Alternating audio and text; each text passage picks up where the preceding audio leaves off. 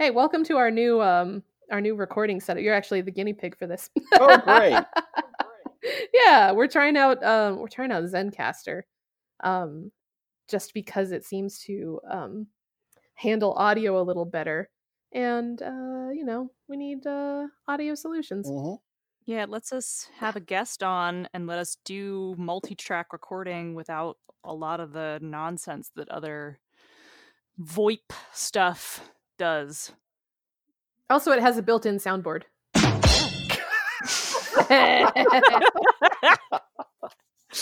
I'm already annoyed, Monica, with my soundboard. But look, I have the most important sound of all.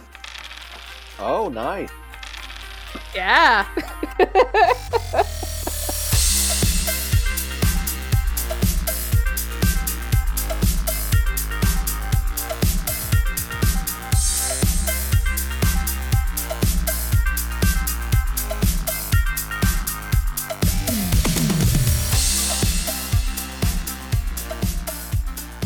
Yeah. Okay. Hey, Yeah. welcome to Bonus Experience.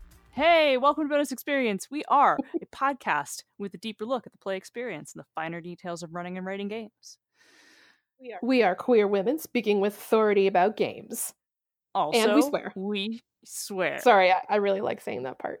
Okay, that's fine. You can do the next part, though. All right, sure. Die mad about it. Yeah, that's teamwork right there. Yeah. Ken, our guest for tonight, Ken of Why Not Games. It is totally cool to use bad words. That is all right. My co-owner in the company, Crystal Spencer, my wife, we have a son who's 10 years old, Michael. And Michael has learned that he has to ask to use adult words.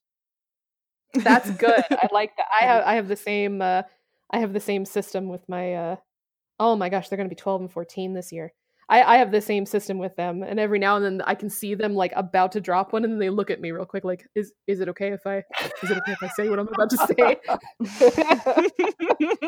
Yes, it's okay. So Ken, why don't you introduce yourself and tell us a little bit about you and what you got going on? Well, my name is Ken Spencer. I'm the owner and creative director of Why Not Games. We make the Rocket Age RPG, as well as the Weird Races series of source books for D&D 5e compatible games. I am the author. My wife does layout, graphic design, and handles the finances. And together we make games and fight evil. All right. Oh, that's like the dream. That's the dream American relationship right there. That's life goals. Making games and fighting crime? Exactly. That's the American dream? Okay. Fighting crime. That's my American. I mean, other people have American dreams that are different. We employ a wide range of freelancers from around the world. We have freelancers here in the United States, some as close as 20 minutes up the road to the next town, and we have freelancers as far away as Australia and Portugal. Oh, that's cool. Do you guys have to cool. Do you try to collaborate in real time? Can it get a little tricky working out the time zones and when people are sleeping? Well, the freelancers we employ are our artists, and most of the artists, we send them the book, the raw text of the book, and a list of what art that we want to see in the book. They pick out the pieces they want to do, and it's largely collaboration through email. The closest we get to real-time collaboration is there is one artist who lives here in Vincennes with us and whose son plays soccer with our son. So we can get together during soccer practice and talk about things.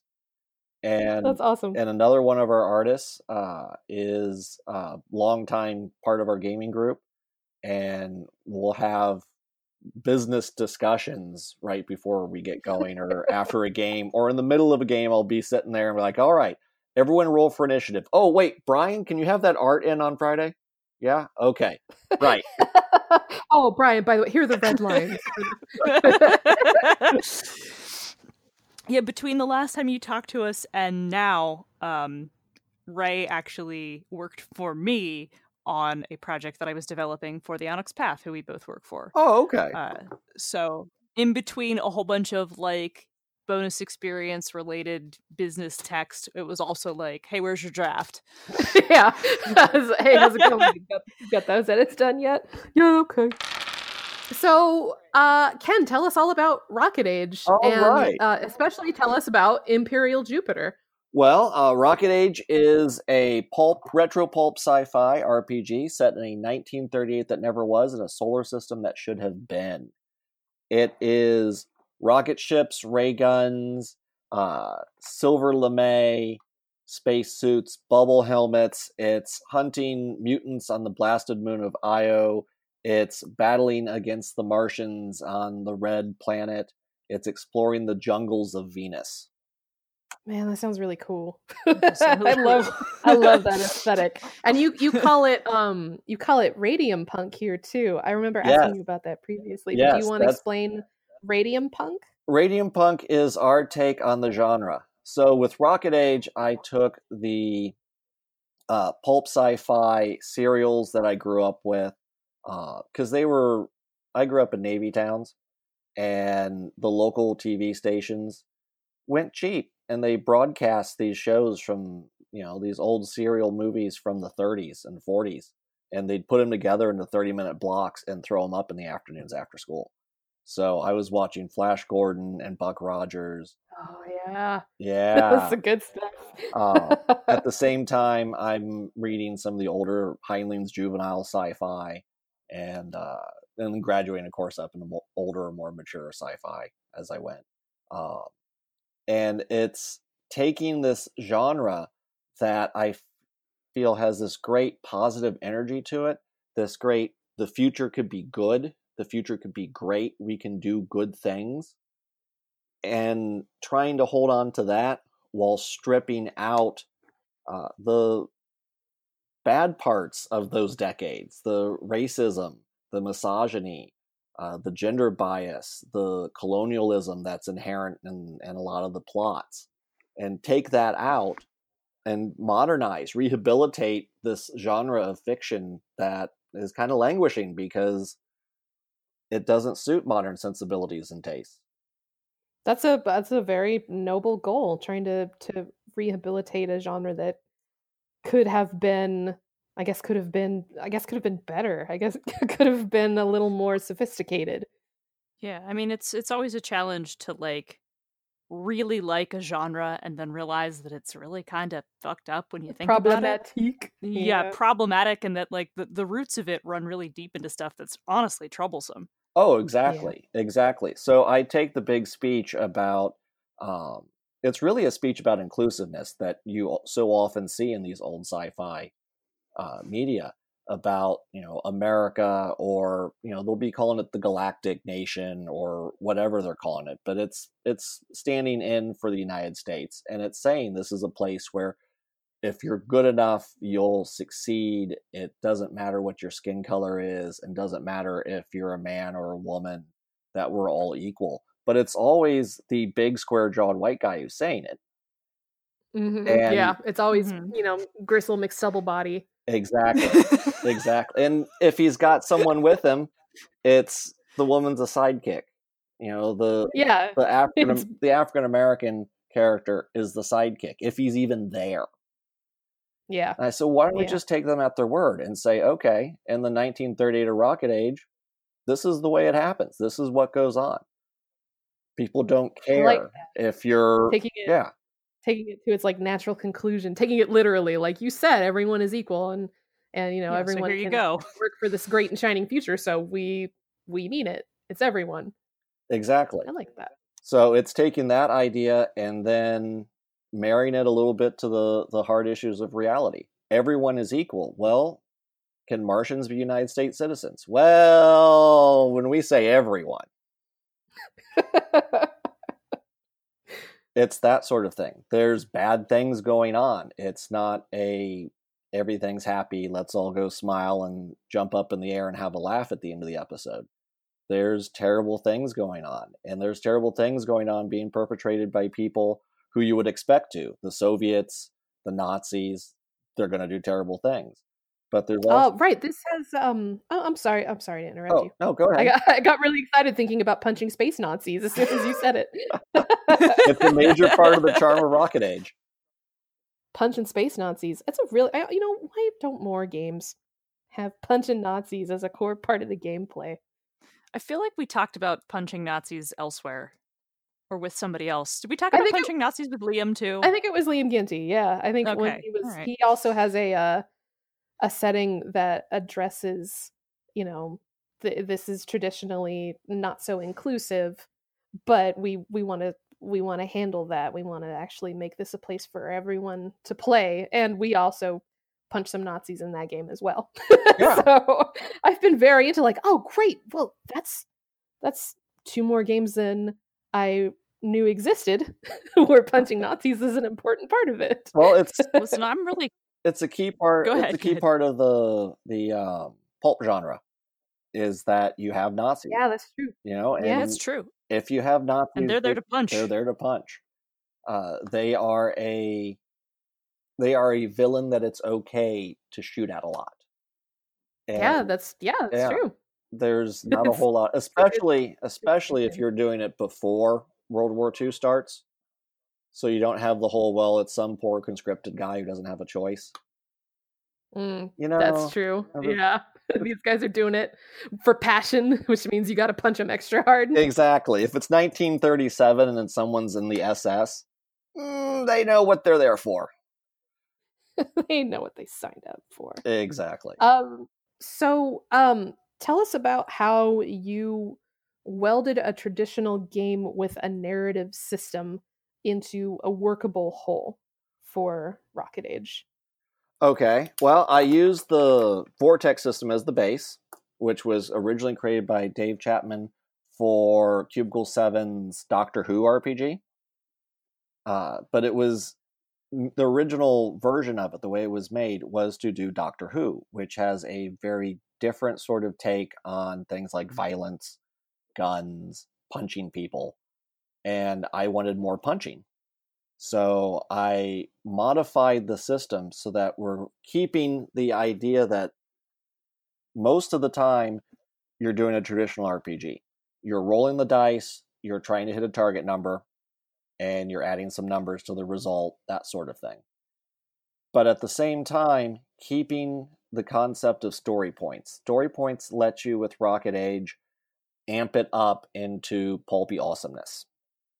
It's where you don't just mechanically turn a bad roll into a good roll, but it's where you lay down some story points and you bend the plot. You say, I really shouldn't be able to jump off the cliff with a rope tied around my ankles, swing down, and crash through the window, and then shoot some Nazis. But I'm going to spend a couple story points to say I can pull this off, or at least attempt it. That's awesome. So it's kind of a pulp currency? Very much so, very much so. And there should be an interplay between story points going back and forth from the GM to the players. And in character creation, story points are tied into your equipment. So a lot of the really cool equipment you want to have, your rocket packs, your ray guns, your disintegrator pistols, you have to permanently move story points from the pool that you can use for anything into I can only use this story point for my ray pistol. That makes sense. Yeah.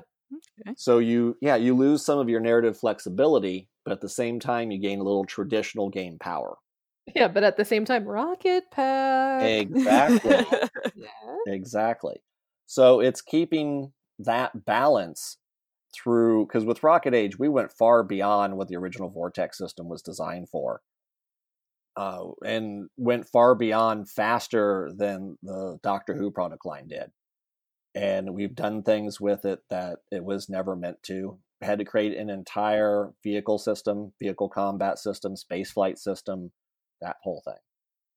So it kind of became I guess not a Frankenstein, because it sounds like you really made it your own thing for Rocket Age. Is that right? Yeah, we adapted the system to the setting and made whatever changes were needed to be made in the system to make it match the setting, so that the play. So I'm really curious about how your vehicle system and your space travel system works.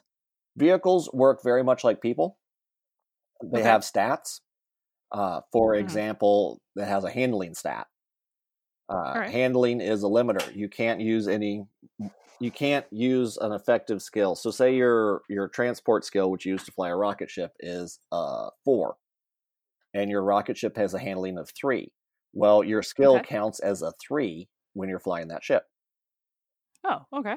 So quick, Pretty straightforward. Now, when you take damage to a ship, it goes directly to the ship's attributes, just like it does to a character in Rocket Age.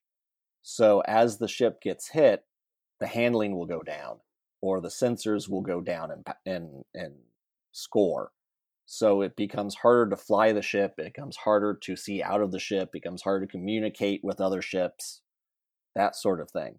So you're not busy trying to track, okay, this adds this modifier or this penalty to this roll. It's all set right there in front of you. That sounds really elegantly done. Thank you. It's pretty straightforward stuff.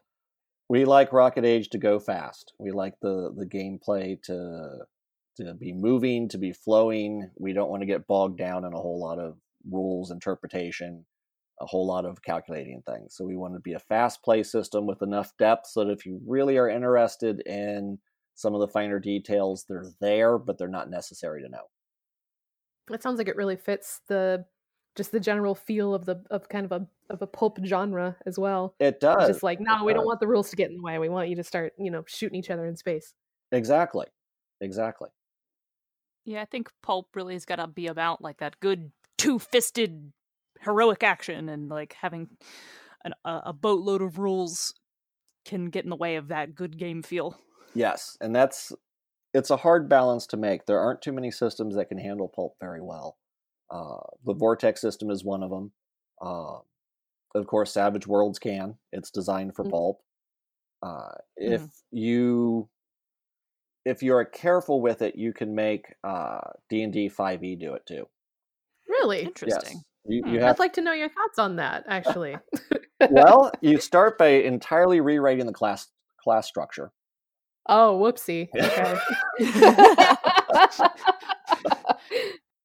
We kind of brushed on it a little bit, but how do you manage like the nastier aspects of the traditional pulp genre? How do you manage colonialism and racism and gender issues within your game? Mostly by taking the old sci-fi and speculative fiction process of moving that from human to human interaction and onto aliens.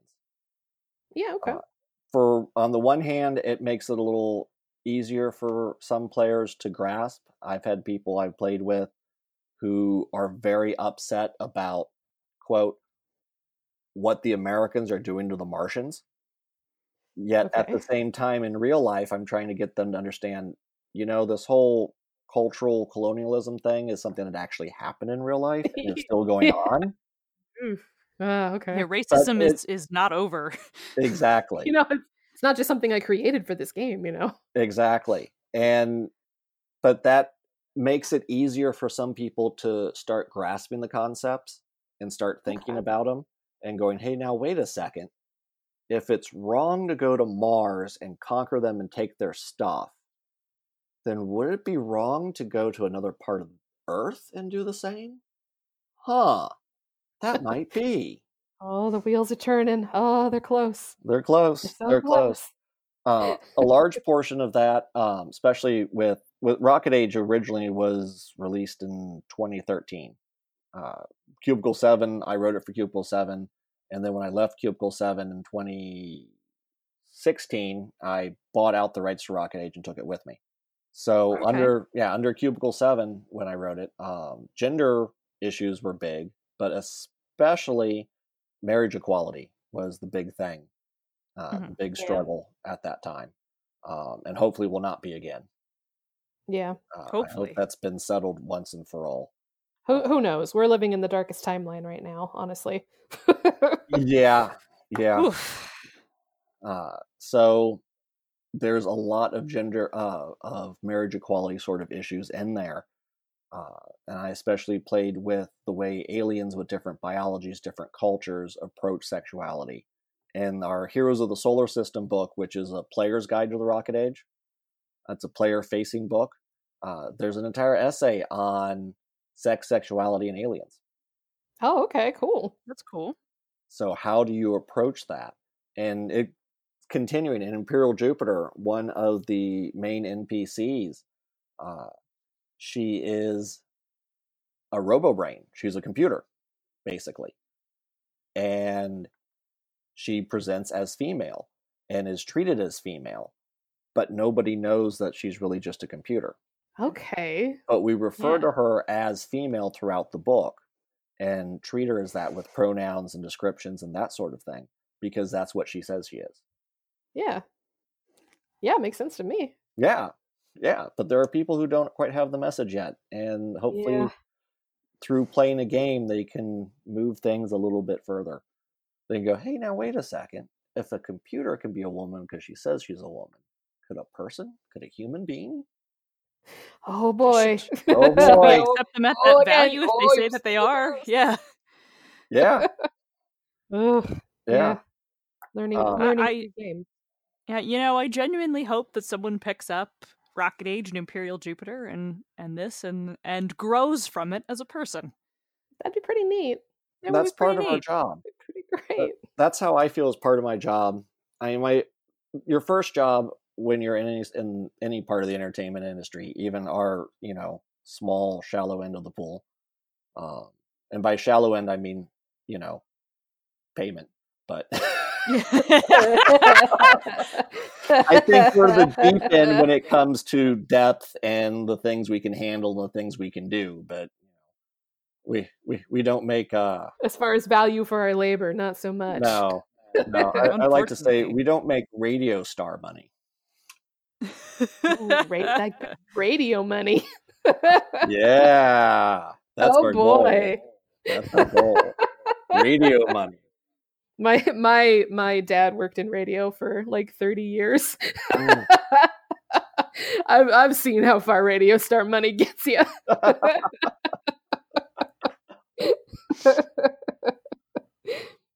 But yeah, our first goal is to entertain. I think our second goal should always be to enlighten. I agree. Yeah. I feel like that really sums it up. I think that sums up our show too, doesn't it?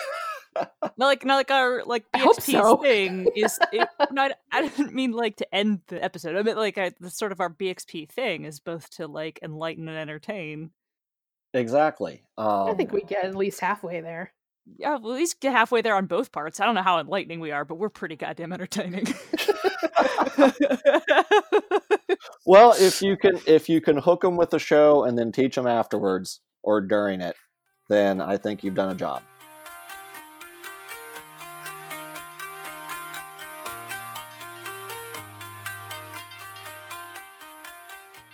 Hello, everyone. Welcome to the mid-episode break. So happy you could join us here. Because Monica is definitely here with me, and I am not the only person recording this right now. I don't know why you would even suspect that. If you follow us on Twitter, you're probably a little sick of us talking about our Patreon so much. But you know what? We're really excited. We're super proud of you guys. We're proud of ourselves, but also we're proud of you guys because you blew our first 4 goals right out of the water in the first 2 weeks of us even having a Patreon. What that means for people who support us, for people who have pledged, they get access to our pre-production notes and outlines, which are going to start appearing as patron-only posts now. They also get access to not 1, but 2 bonus experience episodes, which drop on our patron-exclusive RSS feed.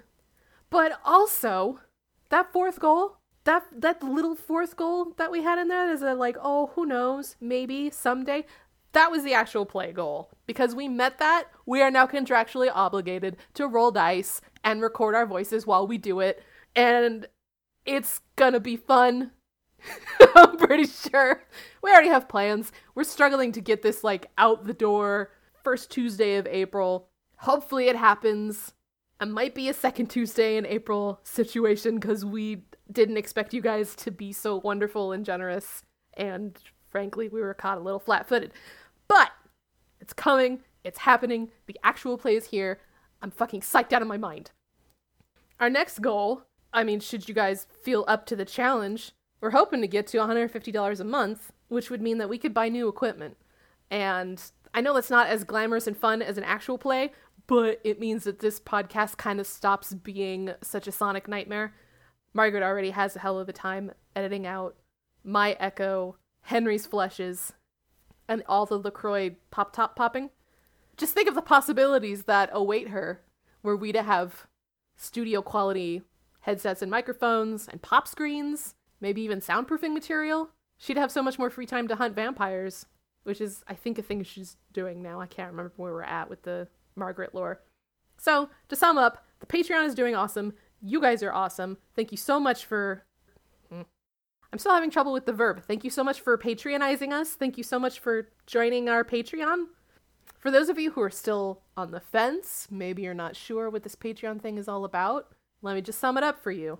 Instead of 2 episodes of bonus experience a month, people who pledge at least $1 get 4 episodes of bonus experience a month. If you bump it up to $3, you also get that actual play. I'm just throwing it out there. No pressure. I know, in this economy, who has the time? But you know what? Even $1 gets you awesome stuff and puts us that much closer to, microphones what work. In non-Patreon news, this is, I guess our 2nd season. That's what Margaret's telling me. She left a little note here. This is episode 1 of season 2. We've got seasons now.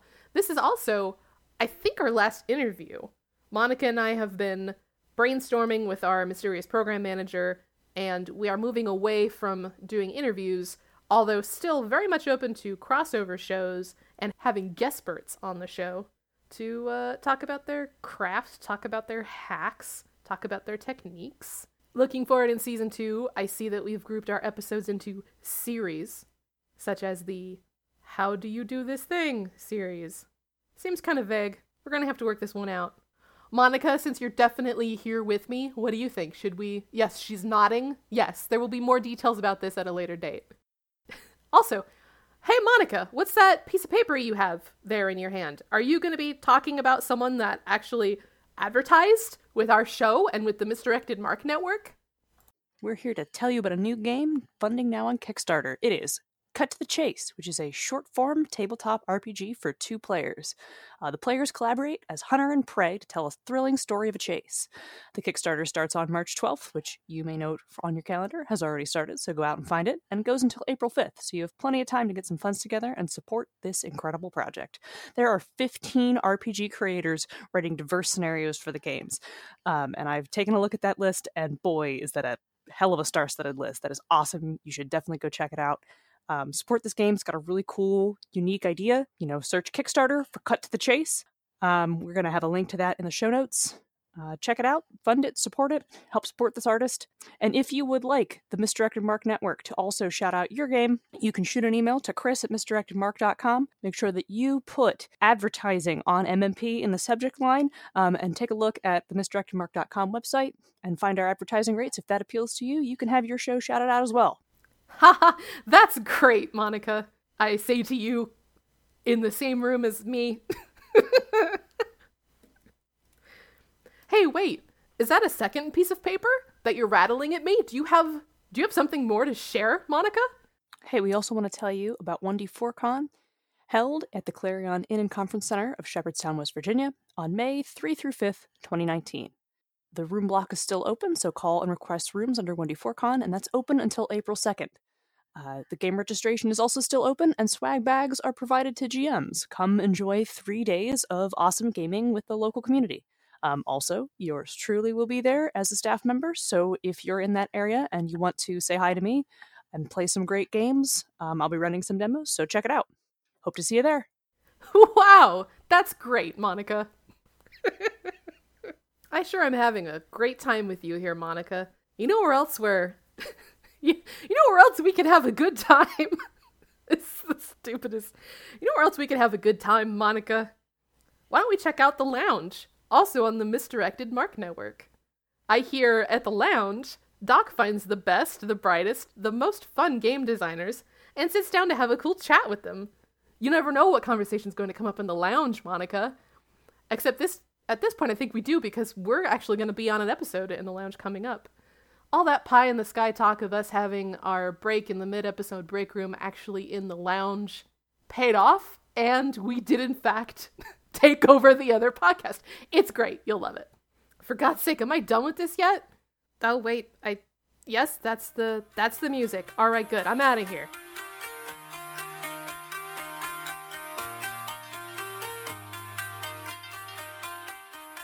So it's making that balance work. And a lot of my work with Why Not Games, Rocket Age, of course, Weird Races, the Catterday from our Catterday book. Yeah, they're anthropomorphic cats and they're cute as all hell. And the art is amazing and cute and wonderful and furry, and they're refugees. Oh, really? So there's some messages even in the Catterday supplement. Exactly. Yeah. Surreal. That's like, finding art in the real world, right? I think that's where it comes from. Yeah. The Surreal, they're bear folk and they're big and they're big walking anthropomorphic bears with axes and bows, and they're totally badass. And they've got an intricate culture. And because when we started off, our first art director, Sam Parrish, she said, when we do these animals, are they going to have breasts? And I said, I don't think they should. And yes! She said, good. Well, and she said, good. I don't think they should either. And I said, well, then we're kind of in agreement here. Let's not do that. So with the Surreal, the bear folk of the North, they're expressly written as there's really no difference to them between the genders other than reproduction. I like it. I like it a lot. Yeah. Male and female Surreal look very much alike unless, someone's pregnant, and that's going to make things look a little different. But after the pregnancy, that goes away. I love when creators and developers, when they have an anthropomorphic animal race, then they face the facts. Like, okay, it's either going to be no breasts at all or 6 of them. Like, we're not doing some silly, like, horny pinups. We're not doing that. These are bear folk. And that's been our stance from the beginning. That's very noble of you. Thank you. Well, and it ties in. Well, I'll give you an example. One of the jokes one of our playtesters made. She was playing a Dragonborn, and part of the adventure had a little bit of trading merchant thing going with the airships they had flying around. And she was handling that part and bought a load of 40 tons of these rare melons that are only grown on this one island, so they can take it to the next stop and sell it during their adventures. And the player says, hey, and she's playing a Dragonborn, right? 5th ed. Yeah. She goes, so my character hops on deck and says, hey, we got this load of melons. I'm going to take 2 of them, shove them in my shirt, and say, look, I'm a 4th ed Dragonborn. Look at me. I'm a lizard with mammary glands. Woo! And yeah, that was one of the things that annoyed me in 4th ed. I looked at it and went, why? If your female Dragonborn isn't like 30% bigger than all the male Dragonborns, then you're not doing it right. Mm-hmm. Yeah, it was always... there were a lot of things about 4E that I liked. Dragonborn titty...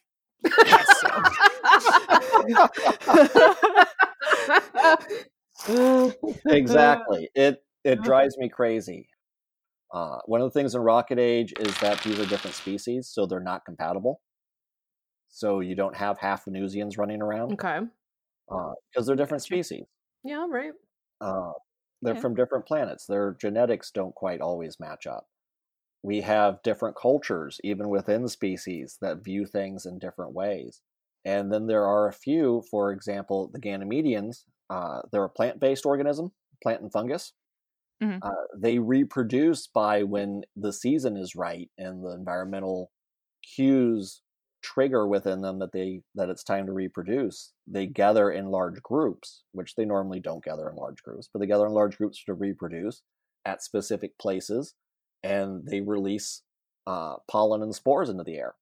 Because that's what plants do. That's what plants do. That's very cool. Yeah. And playing a Ganymedian is playing a character who does not understand not just sex, but romance. Yeah, I mean, that makes sense. Yeah, that would be really They interesting. don't. Yeah.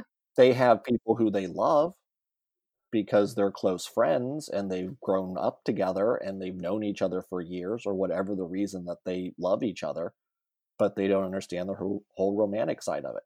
That's really cool. I like that a lot. And then at the other end of the spectrum, you've got the Europans, which have 5 genders and 5 different sexes, and not male and female binary is just one of the ways that they can get together and reproduce. So there's like a whole like web of potential, I guess. Some of them are actually reproduce asexually. Cool. Yes. I like it. And some of them require more than 2 people. Yes. That's so cool. One gender, even the other Europans don't know what they do because they're very secretive. I like that. My gender identity is mystery. Well, and until we didn't define exactly how this worked until Imperial Jupiter. So for years in Rocket Age, what people would do is they'd list under gender for the Europan a number 1 through 5. That's good. Yeah. That's good. Yeah, and at the same time with the Europans, because they're a species that's very different and somewhat isolated from the rest of the species of the solar system. They have a more advanced technology. They have a very different culture, a very different way of looking at life. I designed them very much on the blue and orange morality trope. Right. So they are saying and doing things that don't make sense to others because it's just alien. It's just not what anyone is used to. They mind wipe part of their population, remove all their memories so they can't give away the secrets of Europa, train them, and then send them out to be emissaries, to basically be anthropologists amongst other species, to live as a Martian or an Earthling or a Venusian and learn about these other cultures that way. Well, other cultures sometimes have very gendered roles in society. So if you're a Europan emissary, you adopt the gender of the role that you're studying, and that's your gender now. Whatever your gender was before doesn't matter. If you come in and you say, well, this is a traditionally male-dominated or female-dominated role in society, I'm taking that role, I'm now male or female. I love that. I'm like looking around my room like, this is great. Just like gender fluidity is like part of the job description. Like you have to be willing to take that on. Oh, exactly. I like that. And if your assignment changes and you have a different gender role, then you switch your gender. That's cool. Like gender is a uniform. Cool. I like it. It's exemplified, and we have a short fiction anthology, Tales from the Rocket Age, and the Europan character in one of them, Frank, he explains that he biologically isn't male, but his role requires him to be male, so thus he is. That's cool. That's cool. I'm just sitting here like twiddling my thumbs like, oh, that's cool. I would. Is it possible to play a Europan? Europan emissaries. To play a Europan. That sounds like too much fun. One of the signature characters and signature NP pre-gen characters we use at conventions, and I think we have that back up as a free PDF. If not, I'll talk to Crystal and she'll add that to the list and then give me a dirty look. But one of the signature pre-gens is Dr. Joy Goodfeeling, who is a Europan emissary. With just the best name. The best name. So Dr. Joy Goodfeeling is Europan emissary who is studying Earthling medicine and healthcare. Well, Dr. Joy Goodfeeling, and this is 1938, so being a doctor is still a male-dominated field. Mm-hmm. And so, but doesn't get that Joy is a traditionally female name, just thinks that should make the patients feel better. And Goodfeeling, well, sometimes Earthlings have names based on things that they're going to do or things that their job, and that's what a doctor's job is. So it's Dr. Joy Goodfeeling. Well, nailed it, honestly. like hit it right out of the park. Welcome to Earth. Yeah. Welcome to Earth. And Dr. Joy Goodfeeling presents as male because it's a male dominated role in society. So Dr. Joy Goodfeeling is male. Dr. Joy Goodfeeling. I love it. I love it a lot. Well, we're coming up on our time limit here, so let's Oh, no. let's get all the plugs out of the way. Tell us about where people can get a hold of Rocket Age and Imperial Jupiter, and just where can they find your cool stuff? Well, you can find Rocket Age, Imperial Jupiter, Weird Races, all are available from DriveThruRPG. You can also buy them direct from us at whynotgames.com, and you can get them through your local game store. Excellent. We are in full distribution. Studio 2 handles repping us and distributing us across the country. Oh, that's cool. Now I have to go see if I can find these books in my bookstore just to be like, look, there they are. And you can find them at the game store. Exactly. And if you listeners, we will put a link up to Why Not Games page on DriveThruRPG, and we will hook it up with our affiliate link. So you can buy Ken Spencer's products and also support us at the same time. Yeah. And if you buy direct from whynotgames.com, we will send you the PDF for free. Oh, I don't know if we can compete with that. That's a good deal. If you buy from DriveThruRPG, we're putting our entire catalog up as print on demand. Very nice. And we have that set up so that the print on demand price is the same deal. So the print on demand price, you get the PDF without paying any extra. Damn, that's cool. Yeah, we don't want to charge you twice for the same book unless you want to give one as a gift. They make great gifts. They make great gifts. And now let's do our part of the thing that we do so good. Yeah. If you want to hear more of us, you can check out our website at bxpcast.com. Now with swag. bxpcast.com yes, now it's BXP swag. We're selling t-shirts. We're selling graph paper notebooks. We're selling mugs. We're selling what else are we selling? We got tote bags. We got drawstring bags. We got zipper pouches. We got cell phone cases. Everything our logo could fit on. Everything I checked the box on Redbubble that I thought our logo didn't look stupid on is available for purchase. Honestly, I'm so excited about those graph paper notebooks. Like, I go through so many graph paper notebooks. Yeah, and we got to see Misdirected Mark's social media manager, Rob Abrazato, wearing our shirt. Yeah, it was a great He bought photo. it in purple, and it looks phenomenal. Yeah. Should get him to, maybe we can send him more of the merch and have him take it, smiling with our mug. Okay. Rob, please buy more of our merch and model with it. Where can they find us on Twitter? At Bonus EXPcast.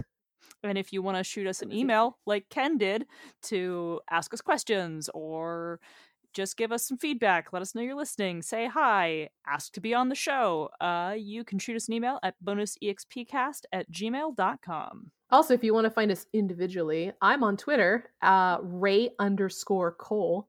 And I'm also on Twitter at Zenith Sun. And I think that's everything? I think that's everything. And I did that without looking. Hey! It's almost like we've been doing it for a year. All right! Everybody get out! That means you too, and Ken. All right. Change it if you want to. Yep, change it if you want to. Right.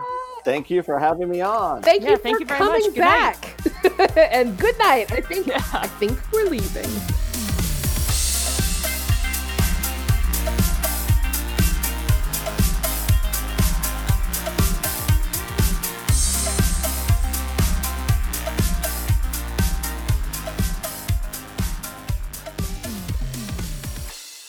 Thanks for listening. Bonus Experience is written and produced by Monica and Ray.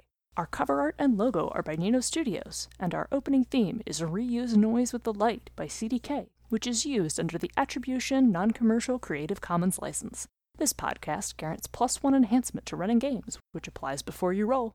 See you next time.